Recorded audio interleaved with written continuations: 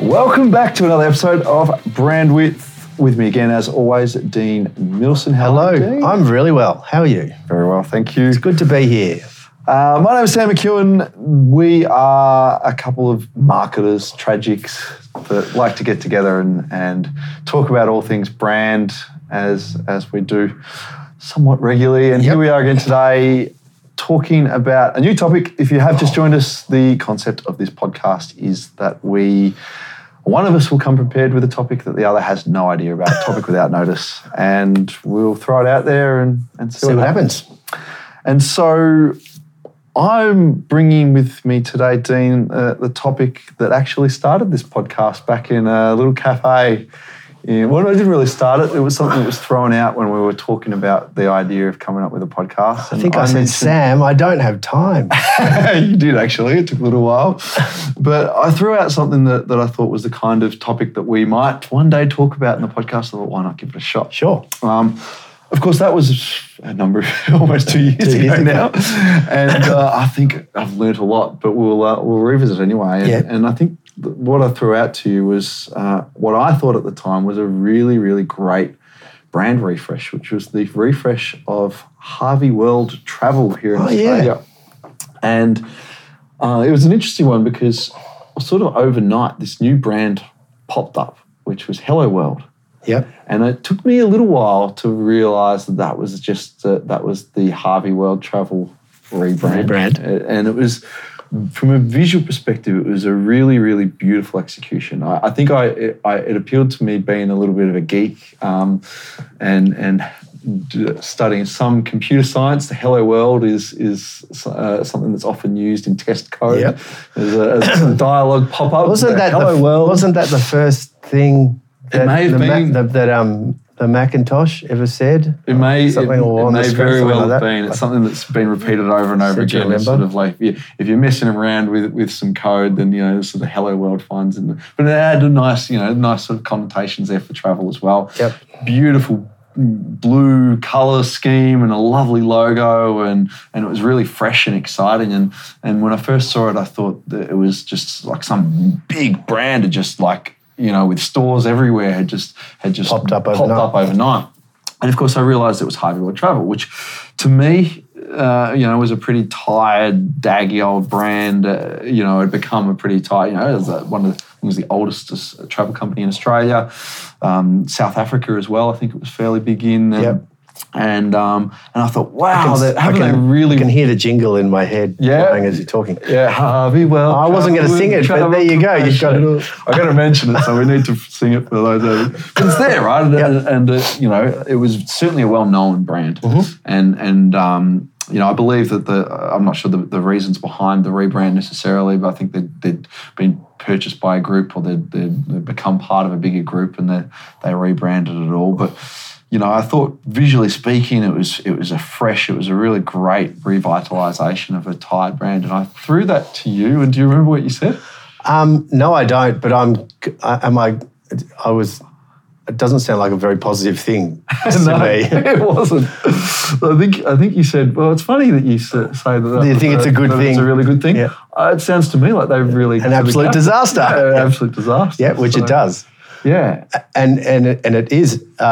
The first thing I thought of when you started mentioning this, I remember the conversation, but is Hello World even around anymore? Yes, they are. Yeah. So I'm obviously not their target market, but I have no brand recall. Oh, sorry. I'm a sample of one, so that's not a very big one. But I don't have any brand recollection of them, yet I can still sing the Harvey World Travel jingle. So that tells you something. It does tell you something, doesn't it? I wonder why. I'm not sure where you're going with this, but you've got to ask in those questions, at those moments, why would someone do something like that? I was listening to a great podcast, funnily enough, yesterday with Jenny Romanak. I don't think I pronounced that right, but she is one of the authors, or maybe co-authors of How Brands Grow. She with Byron Sharp, or I think she might have written the follow-up book to that. she's from the Ehrenberg Bass Institute, and they are, marketing science company. And she was talking about this one topic. I think the podcast was aimed at designers, which is why she was interested to go on there, because from their point of view, and Richard's got to say a little about this as well, there's really never a good reason to rebrand or refresh a brand, from the point of view of you're making your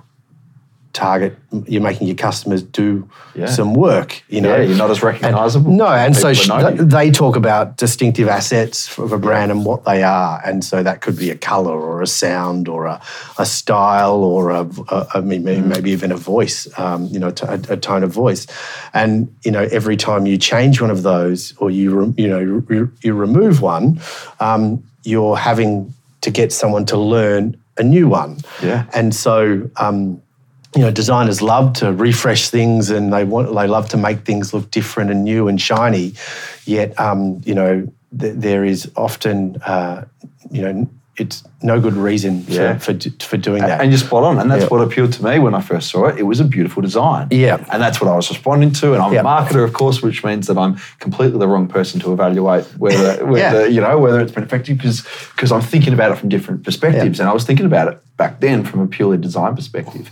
And it was an absolute gaffe. And interestingly, since we've had that conversation, a couple of things have happened. One, it's no longer Hello World. It's Hello World Travel. And two, this big red line appeared on all their material, those logos, with the word travel in it. Yeah. And red was their old brand colour. And travel obviously in there. And the jingle came back. It's Hello World Travel with the travel professional. There you go, and Sam. so the tag, the travel professionals. So I think, again, I don't know the data behind this. I have no idea whether there was a massive negative impact on sales or what it was. You assume as much, I guess, looking from the outside, that if you've taken these steps to start to bring it back towards the old brand, that these seem like the kind of positive steps you would do when you've really realised that you've stuffed it up, and you've tried to align it. And I'm not sure how successful they've necessarily been in really reclaiming it. Really, in hindsight, they probably should have dumped the whole thing and gone back to Harvey World Travel, which would be there must have been, I don't know what the reason, maybe. Be a pretty big thing, pretty cool, bold call when you've actually rebranded, retail outlets. They must have hundreds of retail outlets throughout Australia and South Africa. It'd be a pretty bold call to go completely back. Yep. Of course that was going to happen. Yeah. That's what it sounds like. To me. It's a really interesting thing though, because working at a branding agency, a lot of clients, not at that. I think not at that scale, come to us, and I look at it and I want to make it better. Yeah. And so I do think there's an argument for it, but I'm talking about small to medium busineses who are doing it badly in the first place, that haven't spent millions of dollars already, putting making an effort for people to remember a jingle or and to establish a brand. So I do think there are reasons, if you're doing it really badly, you can help by improving it. That's the question I guess I have for you is why should you revitalise a brand? Should you at all? And what should you be trying to do? Yeah. So I think the times to do it, and I was thinking about this when I was listening to the podcast actually. If you don't look like, if you're trying to sell, we've got an example at the moment. There's a potential new someone I might be working with, and they're a high end brand, not high end in fashion, but high end in their category. Yet they look like the cheapest brand in the category. It does not match up. So. In those instances, I think if you're, saying one thing and looking like another, then I think there's an argument for it. But it might not be throwing everything out, or So I think there's an argument in that point of view. There's probably an argument. I don't know. If you've there's some really negative perceptions around your brand, like maybe it's, you can give it a spit and polish. But, even that is it can't just be a spit and polish. Yeah. There's a famous example of, I think it was United Air, the airline in the US. They spent, they were really tanking in the mid 2000s, I think it was. They went through a rebrand, this amazing, beautiful rebrand, and it's awesome. And then people were saying, yeah, that's great. And then I got on the plane and it looked all nice and shiny, and the service is still shit house, and the food still tastes like crap. And it's exactly the same United experience that I had last year. It's just with a different logo. So bye-bye. You can't fake it, can you? You can't fake it. So it's generally only really necessary when you haven't done a good job of it in the first place, I think. And that often happens in my experience with brands that are, as most businesses begin, they just kind of, they're pulled together in someone's, front room, and they don't, and there's been no real thought made to it, and it's kind of been pulled together. Next thing you know, we've been kind of successful. We've made a good business out of this, and now we're doing well. And now we really want to make a go of it, and we want to take on the world, and or take on the region you're in, or take on the state you're in. And at that point, it's like, okay, we've got to look at this and maybe rebrand from the point of view of, it's maybe not even rebranding, it's branding for the first time, because it's the first time they've done it properly. So, and they're the only instances I really see it. Otherwise, like for larger established brands, it's, you should be looking at, they call them distinctive assets. Ritson calls them brand codes. I think he thinks of them a little bit differently. But, what are those things that people know you for? Yeah. And just how do you embrace them? And that's really where, not that this is supposed to be a Hello World takedown, but that's probably where they made the mistake, was that they did too much. They've not only changed their brand colour, one of their distinctive assets, their brand name has gone as well. Even and I'd probably suggest that you'd argue they shouldn't have changed their brand colour. But even if they decide, okay, that red doesn't say, it doesn't represent our category. It doesn't suggest travel around the world or whatever it is. It's not light enough. We need to brighten that. So we need to change that brand colour. Had they done that and the new logo redesign, but it's retained Harvey World Travel, it probably would have been okay, wouldn't it? Like, taken absolutely. a step towards, it's modernised the brand. It's changed some aspect of it, but it hasn't tried to do too much. But changing the name and the colour, it's everything, isn't the jingle. Well, it's that's right. Yeah. I reckon it was the first project I did at design school was I think this happens quite a lot in FMCG. I was taking like Pringles, and Pringles had been bought by Smiths. And I had to design the iterations across 4 packs of how you would turn, Pringles into Smiths without the consumer getting, overly, upset about it. And so that often happens. Like you'll get another brand that's bought out by another brand, and they'll eventually, maybe want to, shift it. But then I don't know. I question.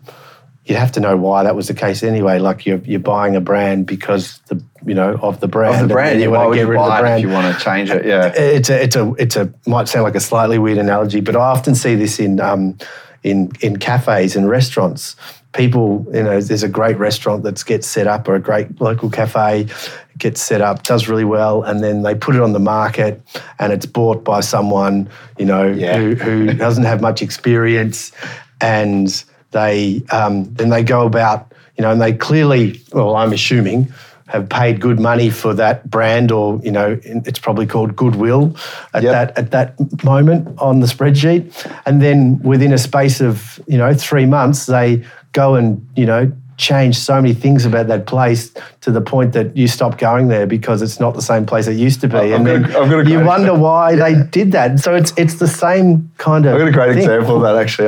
There was a pub that I went to, and they had 2 windows, and on one window it said, this was maybe 2016, I'd say, and it said, winner, Gastro Pub of the Year 2014.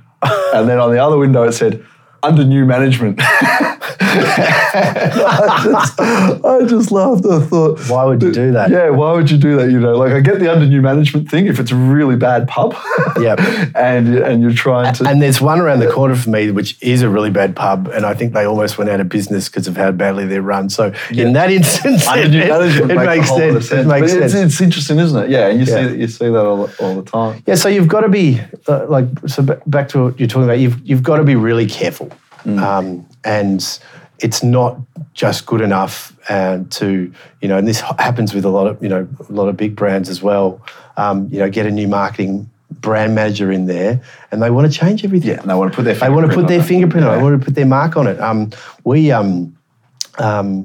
That's happened to us in plenty of instances where we used to do a lot of work with CUB, and it's like new brand manager comes in, they'll start again and want to do what they do, and it's just such a waste of such a waste of money, and that's a lot of money. Managers, isn't it? If you are a brand manager, you have to have that discipline, or a designer, or whatever else that you touch on these things because it is just so tempting, and I think you mentioned it in the last podcast. We get bored. We get bored with our brands. We get bored with this message. There's a wonderful quote that came up. I found it on Twitter the other day, and it's really stuck with me. It's from a book called Winners and How to Succeed, written by Alistair Campbell. I don't know that one. Just an interview with a whole lot of really successful people. I think he sort of summed them up.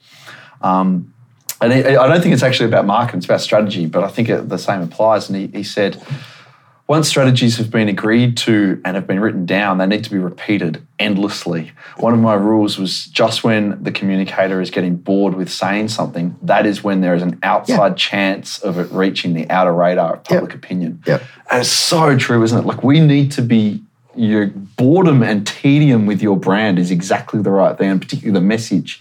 If you're trying to raise awareness of your brand in any way, it's repetition. Yeah, as soon as you're getting I've heard that in a few different guises. As soon as you're getting bored of it, it's probably starting. It's probably working. It's interesting. The person who tweeted that out sort of had their own comments on it and said, "It always surprises me why brands don't just continually just repurpose the same message, over and over again." No, that's where it becomes really successful. So Jenny Romanek was talking about, and I'd never thought about this before, like Ehrenberg Bax talk a lot about memory structures. Like with a brand, you're supposed to be creating and refreshing memory structures, and even at a category level. So I've got a toothpaste brand.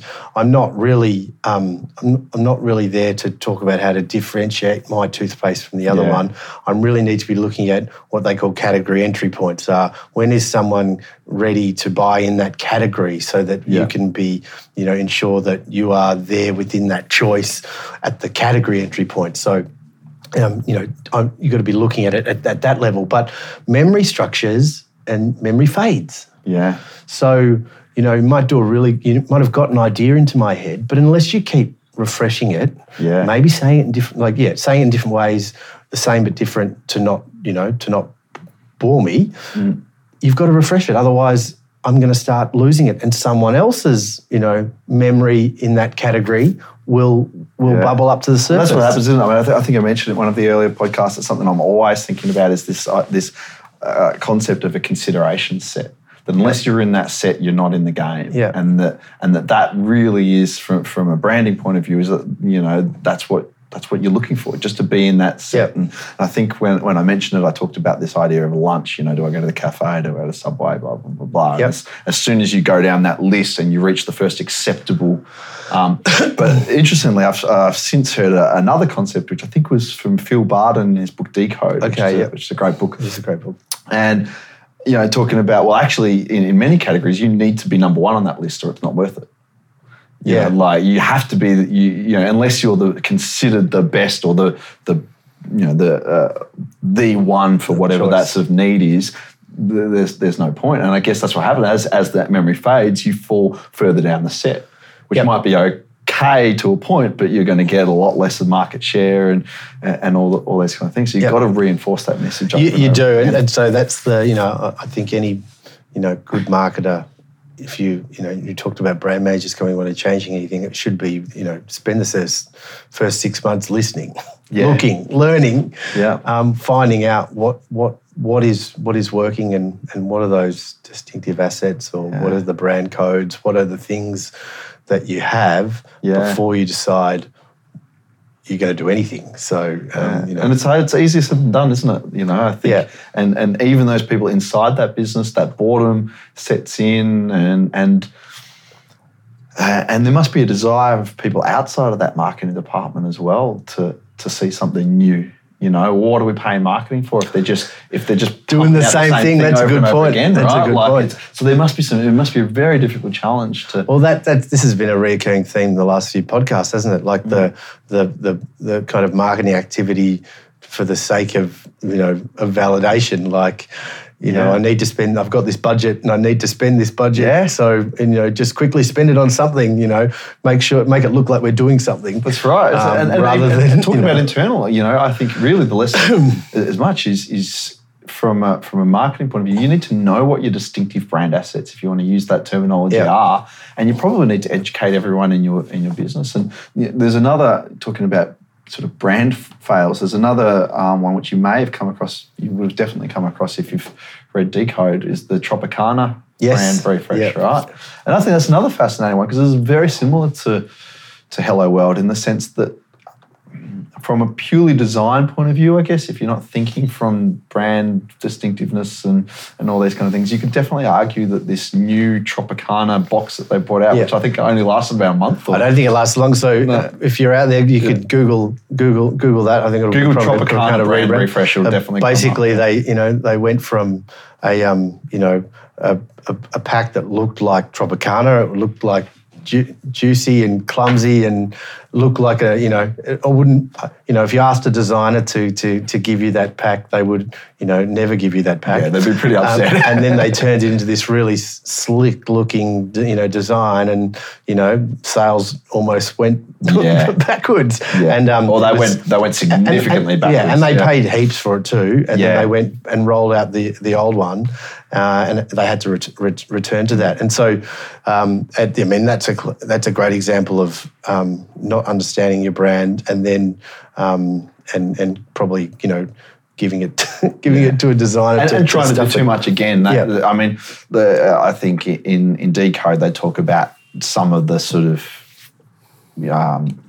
mistakes that they made, whereas it used to have an orange. It was a very distinctive out of orange with a straw coming out of it, and they moved it to a glass. Yeah. And they talked about the orange's freshness and and all those kind of things. And they go through it. I won't go through every point and take it down. But there's probably an argument to say that even with those mistakes, had they just gone slower, I think a big part would have been it was no longer recognisable. Yeah, that's exactly right. But think about this: if you ask, these days, do you think any designer would come up with Coke's logo?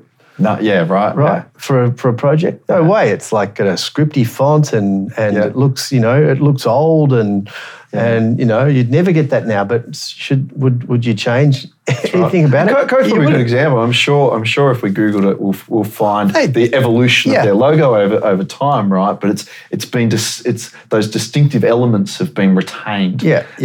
And you can modernise something without. And so in the end, it's distinctive and it's absolutely right for them. But it doesn't look shiny and new. And even in times when they've stuffed around with it quite a bit over the last few years, trying to work out, what's going on, because I think the brand's plateaued a little bit. I might be wrong about that. I'm only I think it's been. But really, that's not the packaging is probably not the problem. Yeah. And so that's trying to fix something. something. What I've seen, some of the decisions they've made have actually been to bring because they had that sort of separated their brands. So they had the Diet Coke and then Coke Zero, and now they seem to have brought it all into Coke. Yeah, it's funny. It's the red and the distinctiveness, and they've sort of they've simplified. And I don't know that. I don't know what data's behind that. No. But when I first thought of it, when I first saw that, I was like, okay, I get that. But funnily enough, though, when I was having my we do a Bunnings stall for my footy club every year. For those of you who haven't listened to a podcast before this, Bunnings is an Australian hardware DIY brand where it's a big warehouse where you go and buy things to try and pretend that you're handy around the house. And I was actually having to dig around. So we sell, sausages in bread and as the classics Bunnings barbecue. And but I was trying to dig around in the tub to pull out a Diet Coke for someone, and they all look the same, other than the top. It was really hard to do. So, but then kind of part of my gut kind of says, well, they really developed those distinct brands. Yeah, I tend to agree as well. It'll be an interesting one to watch.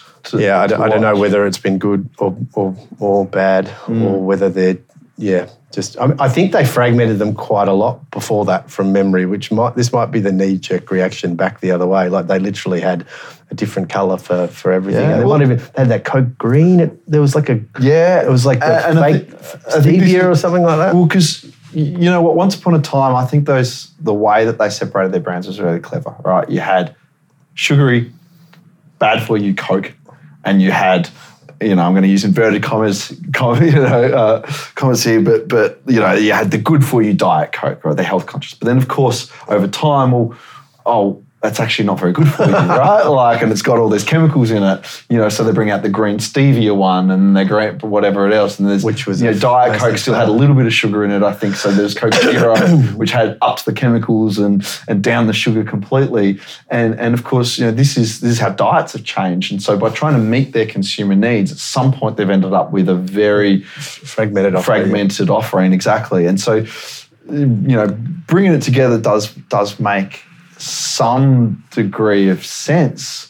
But then, I think a little bit, for cricket fans out there, I think a little bit of cricket, right? It was, we had Test cricket, and then we've had one day internationals or whatever came up, and that was the short attention span of the kids in the 1980s, that couldn't watch the 5 days, so we've had to go to 1 days, and of course attention spans are getting shorter, so we've gone 2020, and next thing it'll just be one ball, right? One ball each, and see what can you do with that. And I would argue that through that they haven't made decisions. And what they've ended up with is that cricket's, I know it's big in a lot of places, but it's becoming, in Australia at least, a little bit irrelevant.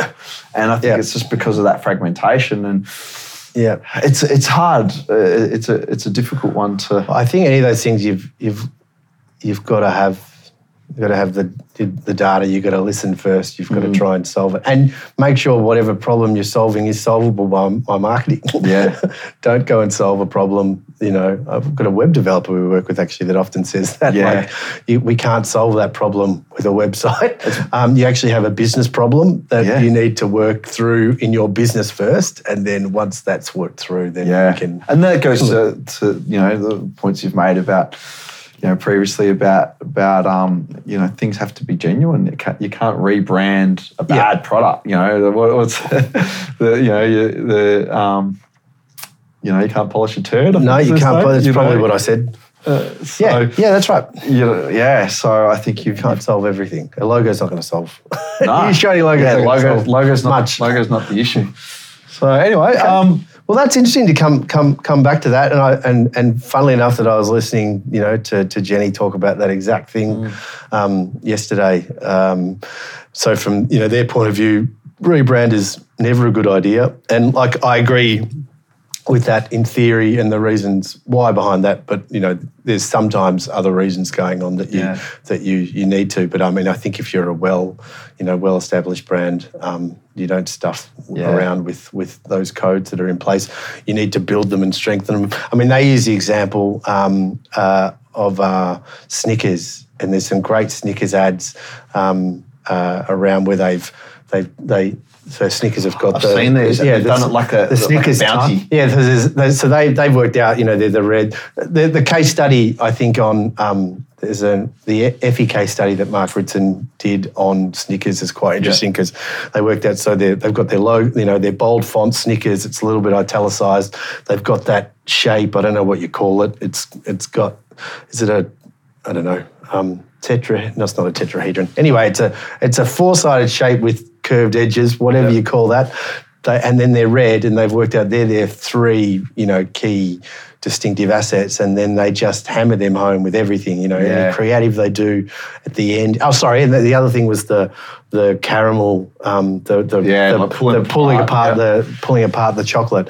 But they have just smashed that home so much on everything, and when they haven't done it, they have data to show that it hasn't been successful, but to the point that then they could, create packs that, they switch Bounty out and they use the Bounty typeface, I think, but you can tell it's Snickers, done in Bounty, so they've done it so well. And then they're very clever. You're not you, I think, when you're hungry. Hungry, that's right. Catchphrase.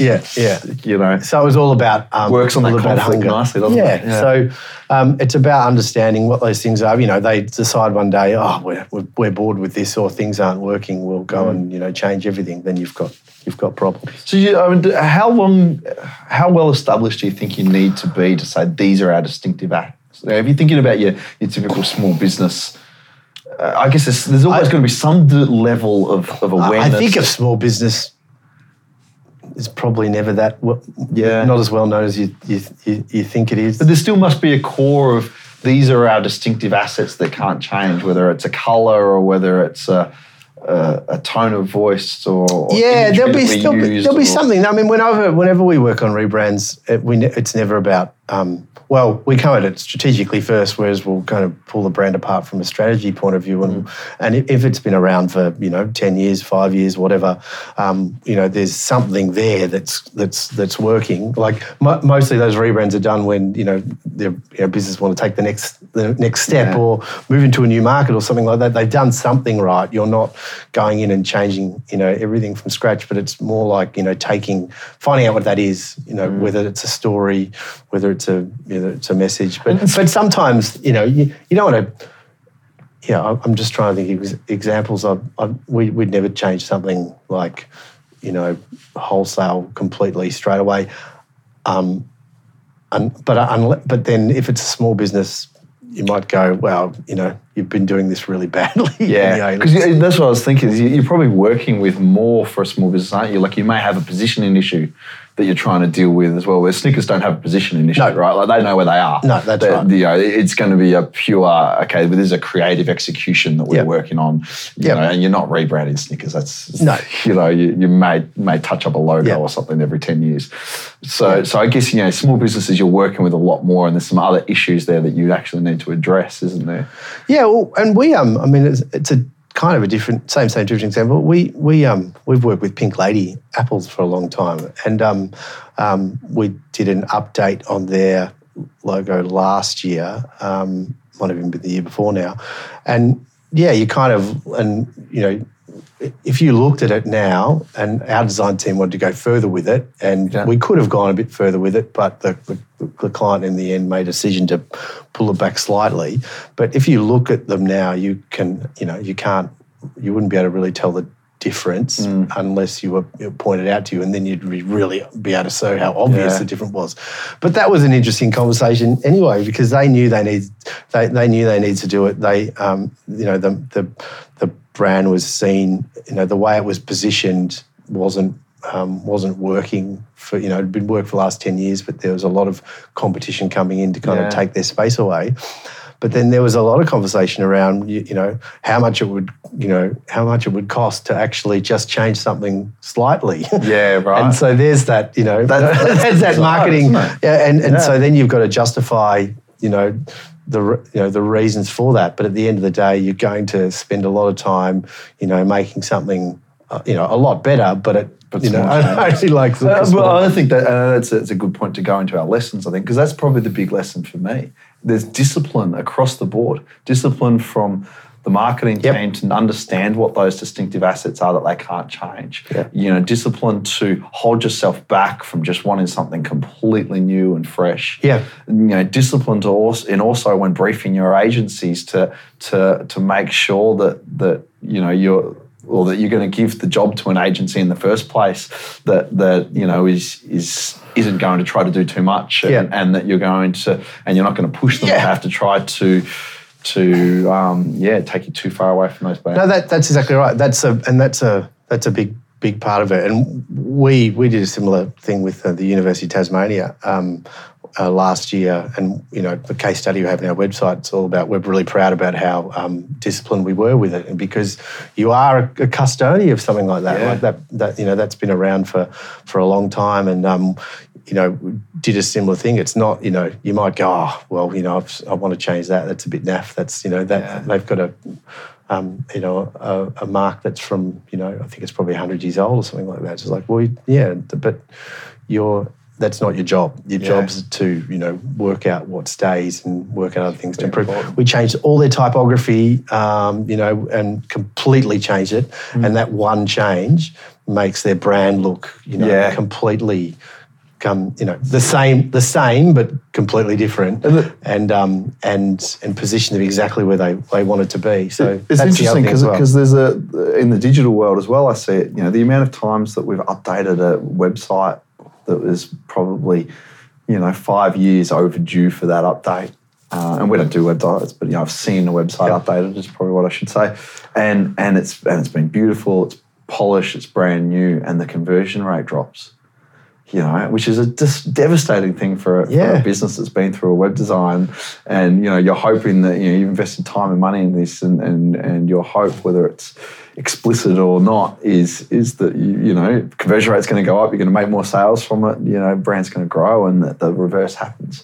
So it's really interesting that it probably says to me that in anything, if you're messing with the visual elements of your brand, whether it's a website or a logo or anything, probably more regular and smaller changes is the way to go. You've got to treat these assets with a lot of respect and know that your consumers are used to a particular way that your website functions, whether it's good or bad. They're used to it, and they know what your package looks like when they go to the supermarket. That's right. When they're not thinking, they don't miss those things. That's right. Yeah.